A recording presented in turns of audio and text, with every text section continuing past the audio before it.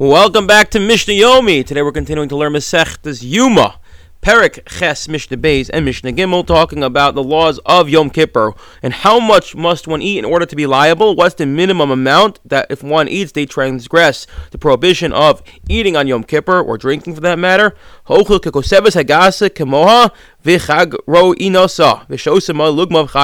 eats the amount of food equal to a large date, that includes the volume of the pit itself, and or one who drinks the amount of water that would fill their cheeks, chayav, one is liable.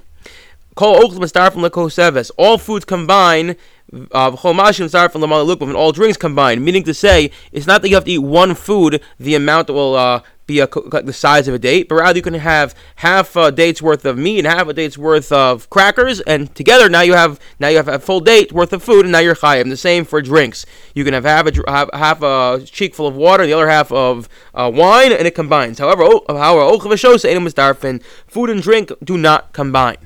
Moving on to Mishnah Gimel, this is going to harken back to some of the laws we discussed in Masechtas Shabbos, and that is when it comes to being liable to bring a chatas, to bring a sin offering. We'll see, and when one inadvertently transgresses what otherwise one would have an Isser Kares, such as if one eats in Yom Kippur, it's Isser Kares is terrible, they get Kares. If they do it unintentionally and inadvertently, they bring a chatas.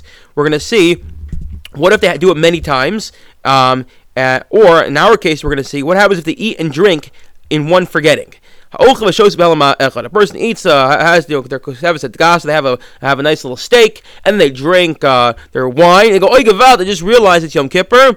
We say eating and drinking are both forbidden by the same pasuk, as in it's one prohibition, even though they don't combine when it comes to the shear, but it's one prohibition. Therefore, they only bring one chatas offering to atone for the sin of eating and drinking on Yom Kippur.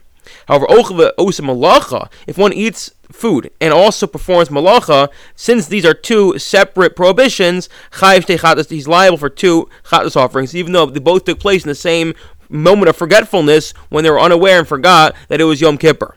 What if someone consumes food that's not fit for eating? It's something really bitter or spoiled. Or they drink liquid that's just disgusting, it's not potable.